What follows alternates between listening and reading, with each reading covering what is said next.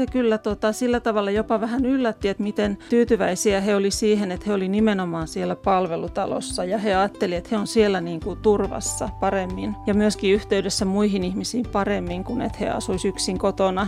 Myös näihin rajoituksiin oltiin niin kuin yllättävänkin tyytyväisiä, että ne koettiin sellaisena niin kuin suojeluna ja arvostamisena ennemminkin kuin rajoittamisena.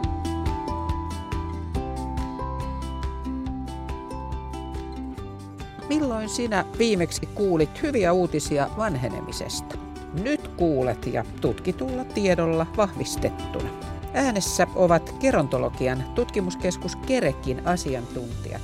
Kerek on Tampereen ja Jyväskylän yliopistojen monitieteinen yhteenliittymä, jossa tutkitaan vanhenemista ja ikääntymistä.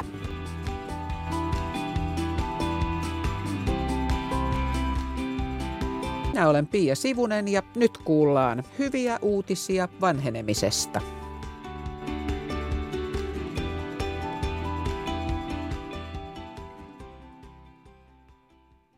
Hyviä uutisia vanhenemisesta ovat kertomassa tutkijatohtori Päivi Ahosola Tampereen yliopistosta ja väitöskirjatutkija Tiina Savikangas Jyväskylän yliopistosta.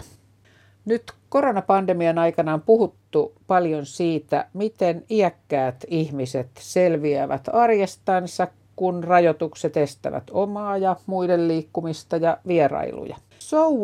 Tutkimuksen mukaan he kuitenkin ovat enimmäkseen selviytyneet aivan hyvin. Millainen tutkimus tämä on, Päivi Ahosola?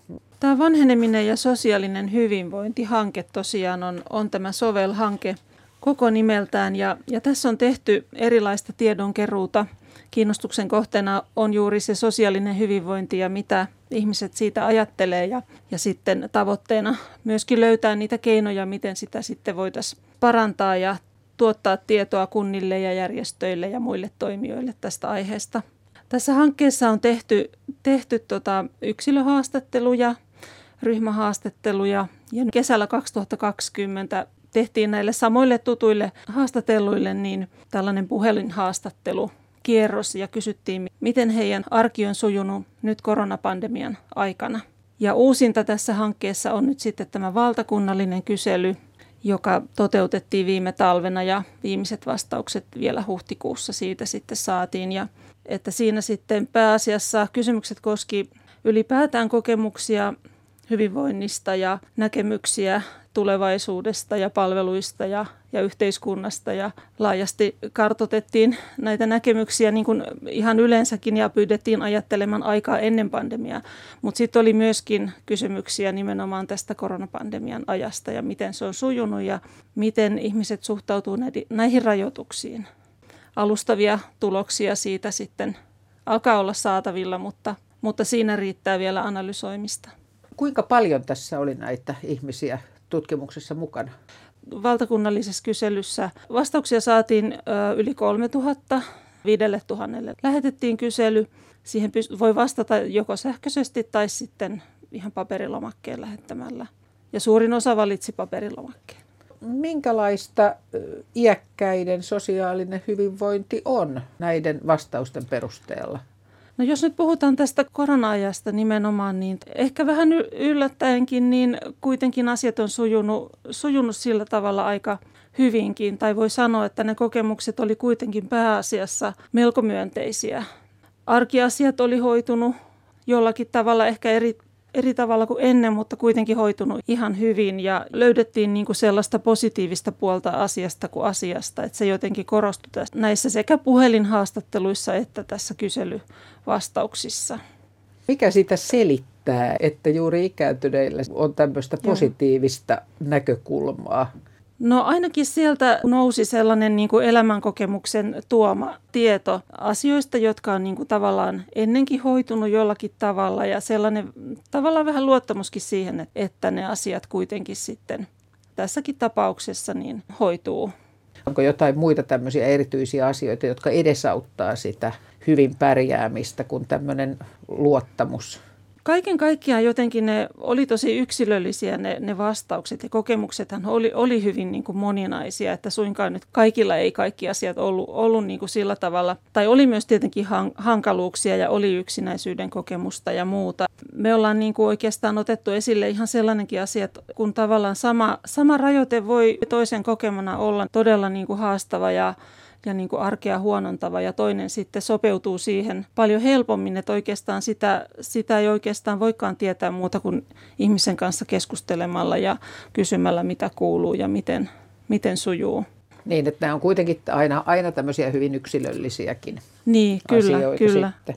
Kyllä, mutta ehkä sellainen, että jos se arki on ollut jotenkin tosi ahdasta jo ennestään ja on paljon haasteita vaikka terveyteen liittyen ja monenlaisia muita, niin toki sitten usein ne haasteetkin varmaan kasautuu siinä vaiheessa, niin kun tulee sitten vielä tämmöinen pandemia, niin tilanne saattaa olla sillä tavalla hankala. Että toki ne voimavarat, mitä on olemassa ennen pandemiaa, niin sitten kantaa myöskin sen pandemian yli. Ja jonkinlainen sellainen sosiaalinen yhteys toisiin varmasti tarvitaan joka tapauksessa, että vaikka sitten ei pystyisi tapaamaan fyysisesti, niin kuitenkin sellainen on tosi tärkeää, että jollakin tavalla niin kuin säilyy se yhteys.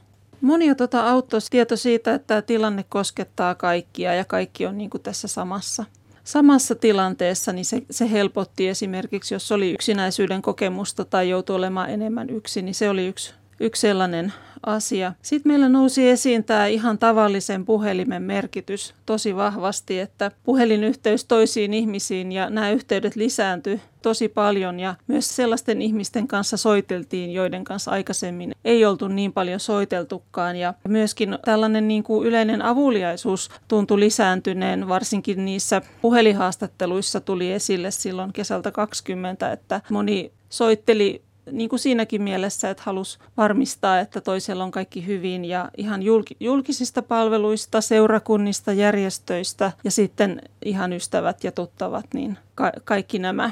Mennään tuohon liikunnan osuuteen pärjäämisessä. Tiina Savikangas Jyväskylän yliopiston liikuntatieteellisessä tiedekunnassa ja gerontologian tutkimuskeskuksessa toteutettiin Password-tutkimus, vai kuinka se lausutaan? Onko se? Näin voidaan lausua.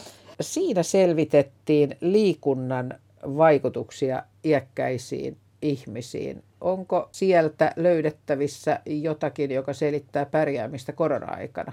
Tämä Password-tutkimus tosiaan alkoi jo 2017 vuoden alussa. Siitä sitten seuraavan reilun vuoden aikana me rekrytoitiin yli 300 jyväskyläläistä 70-85-vuotiaista miestä ja naista tutkimukseen, jossa kaikki osallistuu monipuoliseen liikuntaharjoitteluun ja puolet sitten lisäksi tällaisen aivojumppaharjoitteluun.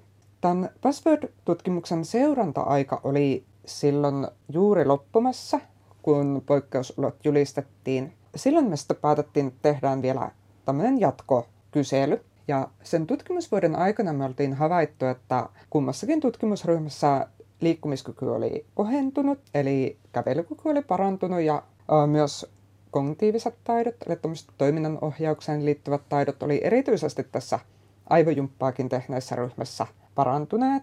Ja siinä koronapandemian alkuvaiheessa, mistä haluttiin selvittää, että kuinka tämä iäkkäiden porukka, joka on tottunut harrastamaan liikuntaa, niin kykeni ylläpitämään mahdollisesti sitä liikkumista myös siellä korona-aikana. Ja oltiin kyllä todella positiivisesti yllättyneitä siitä, että verrattuna aiempaan seurantajaksoon, niin he jopa kykeni lisäämään liikkumista. Eli korona-aika ei suinkaan kaikilla ainakaan vähentänyt sitä liikkumista, vaan iäkkäät ihmiset, jotka oli tottunut harrastamaan liikuntaa aiemmin, niin kykeni jopa lisäämään sitä vielä tänä aikana. Niin kuin silloin, kun se koronapandemia alkoi keväällä 2020, Kyllä. Niin silloinhan yli 70-vuotiaita oikein kehotettiin pysyyn tämmöisissä niin kuin karanteenimaisissa oloissa. Ja eihän silloin ollut oikein mahdollisuuksia liikkua oikein ulkona eikä ryhmissä, niin mitenkä niitä aiempia aktiviteetteja sitten korvattiin korona-aikana? No sellainen, mitä me havaittiin, niin oli, että todellakin niin kuntosaliharjoittelu ja ryhmäliikunnat väheni huomattavasti, koska suurin osa varsinkin kaupungin tarjoamista ryhmistä meni täysin kiinni. Toki jonkun verran yksityisellä puolella jatkettiin edelleen näidenkin harrastamista. Mutta sitten hyötyliikunta. Se oli se, mikä nousi esiin. Eli hyvin suuri osa meidän tutkimuksen osaotteista lisäsi hyötyliikuntaa. Sitä kyllä osaltaan selittää nimenomaan tämä ajankohta. Meidän kysely toteutettiin touko-kesäkuussa silloin 2020. Eli monet siirtyi sinne piha- ja puutarhatöihin. Sillä korvattiin ja sitten myös ihan tällainen kävelylenkkeily yleistyi jonkun verran tai vähintäänkin pysyi ennallaan, että sitä harvat vähensi. Jonkin verran oli havaittavissa myös, että tämmöinen kotona tapahtunut liikunta, johon me oltiin tämän tutkimusvuoden aikana annettu ohjeistusta, niin sitä pidettiin yllä tai jonkun verran jopa lisättiin. Totta kai jotkut myös vähensi, mutta nämä oli niitä, mihin sitten siirryttiin. Joo, että sellaiset, jotka liikkui jo ennen, niin pitivät jotenkin sen liikunnan sitten mukana. Oliko mukana sellaisia, jotka ei liikkunut sen paremmin ennen kuin koronapandemian aikanakaan? Kyllä näin oli, että tässä meidän tutkimusporukassa vähemmistö, mutta että Jyväskylässä on tehty myös muita tutkimushankkeita ja esimerkiksi tällaisessa Trails-hankkeessa, jossa selvitettiin 60-vuotiaiden liikkumisaktiivisuutta koronapandemian aikana, niin siellä kyllä havaittiin juuri tämä, että ne, jotka liikkui ennestään, niin liikkuivat myös pandemian aikana ja sitten taas ne, jotka eivät juurikaan liikkuneet ennemminkään, niin eivät sitten myöskään liikkuneet pandemian aikana. Päivi Ahosola, sä kerroit tuosta Sovel-hankkeesta ja siitä, miten näitä yli 65-vuotiaita haastattelemalla kerättiin erilaista aineistoa. Minkälaisia asioita nämä haastatellut kertoi elämästään ja hyvinvoinnistaan sen pandemian aikana? Hyvin monenlaisiakin asioita ja me tässä tutkimuksessa päädyttiinkin sitten jaottelemaan nämä kokemukset tavallaan 3 luokkaan. Eli osa kertoi arjesta, joka oli huonontunut jollakin tavalla. Suurin osa oli sitä mieltä, tai ne kokemukset luokiteltiin siihen, että arki ei ollut niin kauheasti muuttunut, että se oli pysynyt aika muuttumattomana. Ja sitten oli myös hiukan yllättäen niitä, joiden mielestä arki oli jollakin tavalla niin kuin jopa parempaa, tai se nähtiin ainakin niin positiivisessa valossa, että tuli sellaisia hyvän arjen kokemuksia, että todella erilaisia.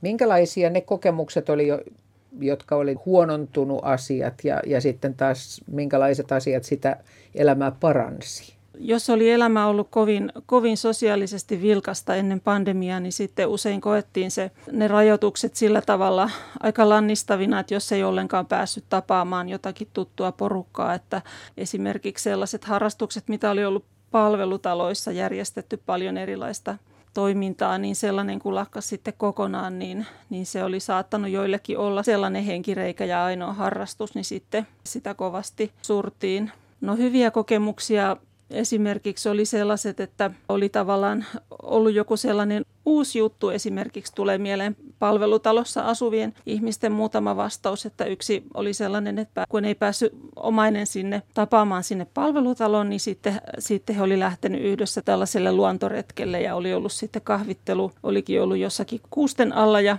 se oli ollut sitten kauhean mukavaa, että ei olisi tullut muuten sellaista ehkä koettuakaan sitten. Toisena tulee mieleen, että vaikka se, että jouduttiin ruokailemaan siellä omassa huoneessa ja tällainen yhteisöllinen ruokailu oli siis siinä ainakin jossakin vaiheessa kiellettyä, niin sitten sekin saatettiin kokea hienona, että palvelu pelaa niin hyvin, että se lounas tuotiin sinne huoneeseen ja oli niin kuin hotellissa olisi, sanoi yksi vastaaja sieltä, että tällaiset tulee nyt mieleen.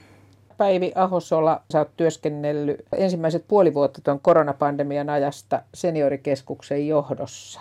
Millaista kokemusasiantuntijuutta sieltä kertyi? Miten niin kuin hoivakodeissa asuminen ja kotona asuminen, niin minkälaisia yhtäläisyyksiä ja eroja niissä oli koronapandemian aikana? Joo, no jos ajattelee sitä ensimmäistä puolen vuoden kokemusta, niin tokihan se oli niin kuin iso kriisi siellä hoivakodissa, mutta hyvin nopeasti sitten lähdettiin siinä tietysti oppimaan esimerkiksi näitä etäyhteyksiä ja muuta, että yhteydenpitoa, jos nyt ajattelee tätä sosiaalista puolta, niin kyllä aika nopeasti sitä sitten siinä myöskin opittiin, mutta olihan se niin kuin iso haaste kaiken kaikkiaan niin kuin hoivakodissa sekä asukkaille että omaisille että henkilökunnalle se alkuvaihe varsinkin. Mutta tässä jos ajattelee nyt näitä meidän haastatteluja, että meillä ei ollut hoivakodeista, mutta palvelutaloista oli näitä vastaajia, niin se kyllä sillä tavalla jopa vähän yllätti, että miten tyytyväisiä he oli siihen, että he oli nimenomaan siellä palvelutalossa ja he ajattelivat, että he on siellä niin kuin turvassa paremmin ja myöskin yhteydessä muihin ihmisiin paremmin kuin että he asuisivat yksin kotona. myös näihin rajoituksiin oltiin niin kuin yllättävänkin tyytyväisiä, että ne koettiin sellaisena niin kuin suojeluna ja arvostamisena ennemminkin kuin rajoittamisena. Joo, tosiaan näihin rajoituksiin liittyen meilläkin on tehty tutkimusta ja oikeastaan voisi sanoa, että aika yllättäenkin niin harva loppujen lopuksi koki näitä rajoituksia kovin niin kuin omaa elämää rajoittavina.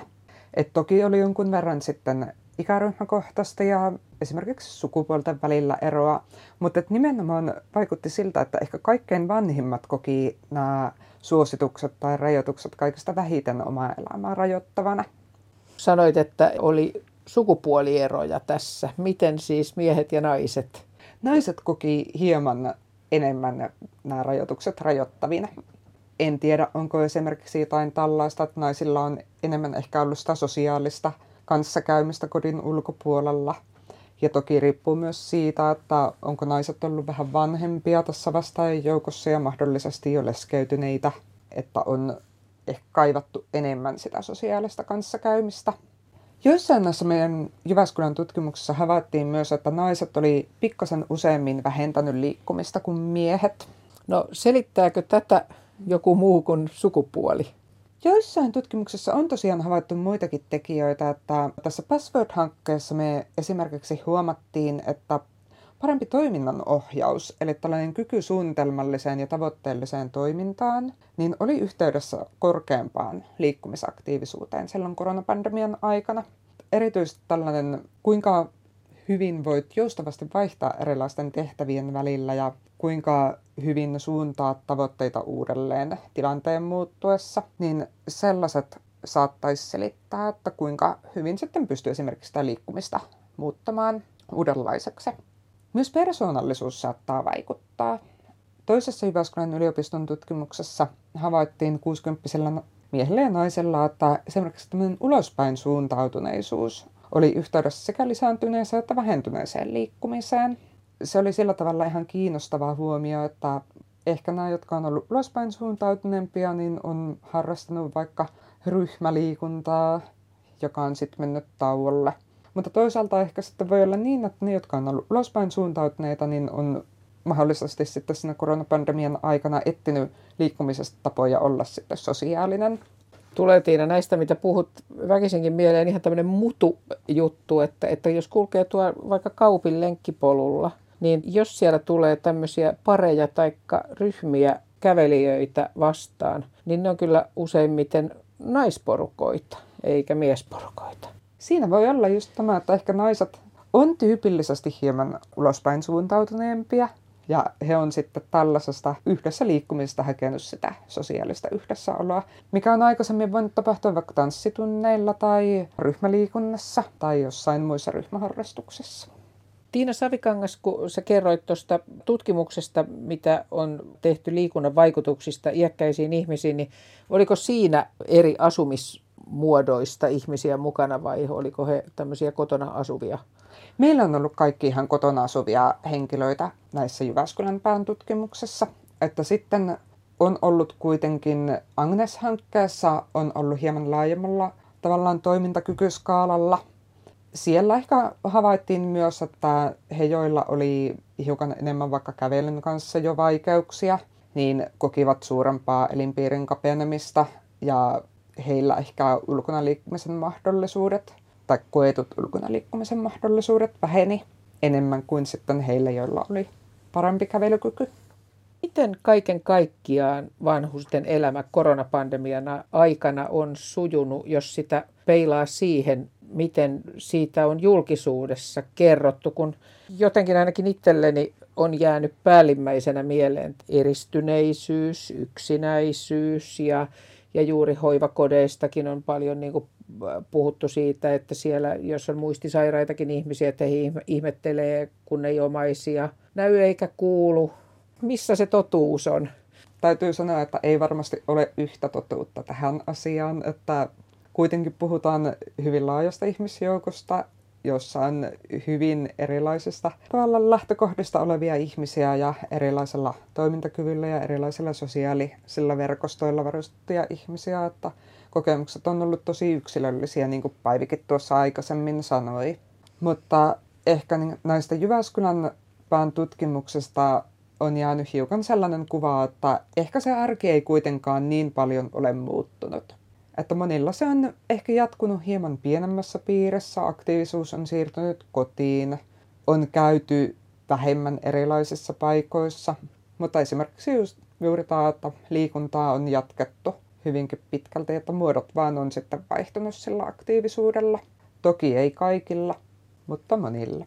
Näin mäkin ajattelen, tai tällainen näkemys on minullakin, että se on kyllä sujunut ehkä jonkin verran paremmin, mitä niin kuin mediasta saa kuvan, mutta että on tosiaan syytä olla myös hieman varovainen, kun näin sanoo, että ei ole niin kuin, kuitenkin ihmisillä on hyvin monenlaisia kokemuksia ja niitä ei ole syytä niin kuin kiistää, että on ollut myös paljon hankalia asioita ihmiset joutunut kohtaamaan tänä aikana, mutta ainakin sellainen, mikä nyt myöskin tätä vähän osoittaa, on se, että kun kysyttiin näistä haasteista, mitä ihmiset on kohdannut, niin moni oli paljon enemmän huolissaan toisista ihmisistä kuin itsestään. Että sellainen tuli oikeastaan näissä kautta linjan esille, että verrattiin niin kuin itseä muihin ja ajateltiin, että jossain on kyllä kuitenkin niitä, joilla menee niin kuin vielä huonommin. Ja juuri näitä hoivakodin asukkaita esimerkiksi ajateltiin siinä, että elämä on ehkä ollut hyvinkin kurjaa, mutta jos nyt ajattelee näitä meidän palvelutalossa asuvia, niin tosiaan niin he oli sitä mieltä, että kuitenkin kaikki on sujunut aika niin kuin mukavasti ja oltiin niin kuin valmiita luopumaankin joistain asioista tämän pandemian takia ja ymmärrettiin, että tässä on niin kuin kyse tällaisesta asiasta, johon pitää nyt vaan sopeutua. Mutta tietysti kun viittasit muistisairaisiin, niin se on varmasti sellainen, just nimenomaan saattaa olla se hankala asia, että jos ei ymmärrä sitä, että minkä takia se omainen ei tule, niin silloin todella saattaa olla sellaista hankaluutta siinä. Sanoit Tiina Savikangas ennen kuin me alettiin tätä keskustelua, niin olit lukenut mielenkiintoisen artikkelin siitä, miten ikääntyneet ihmiset, minkälainen heidän terveyslukutaitonsa on. Kerro nyt ensin, että mikä on terveyslukutaito ja kerro sitten tästä itse aiheesta. Joo, eli terveyslukutaidolla tai terveyden lukutaidolla tarkoittaa sitä, että kuinka hyvin kykenee eri lähteistä hankkimaan terveyteen liittyvää tietoa ja arvioimaan sen luotettavuutta ja todenperäisyyttä. Ja tämähän on toki nyt korona-aikana joutunut valtavalle koetukselle, koska se informaatiotulva eri lähteistä on ollut todella jopa hämmentävän suuri. Ja kaikki tieto ei ole ollut ihan luotettavaa. Jyväskylän yliopiston tuossa Agnes-hankkeessa selvitettiin sitä, että kuinka 77 ja sitä vanhemmat ihmiset arvioi oman korona-aiheisen terveyslukutaitonsa. Ja hyvin suuri osa heistä arvioi, että pystyy hyvin arvioimaan sitä tiedon luotettavuutta ja sitä, että kuinka heidän oma käyttäytyminen vaikuttaa vaikka koronaviruksen leviämiseen tai kuinka heidän oma toimintansa vaikuttaa siihen, ovatko he itse tai heidän läheisensä alttiina koronaviruksella. Suurin osa myös koki, että he osaavat arvioida sitä tiedon luotettavuutta.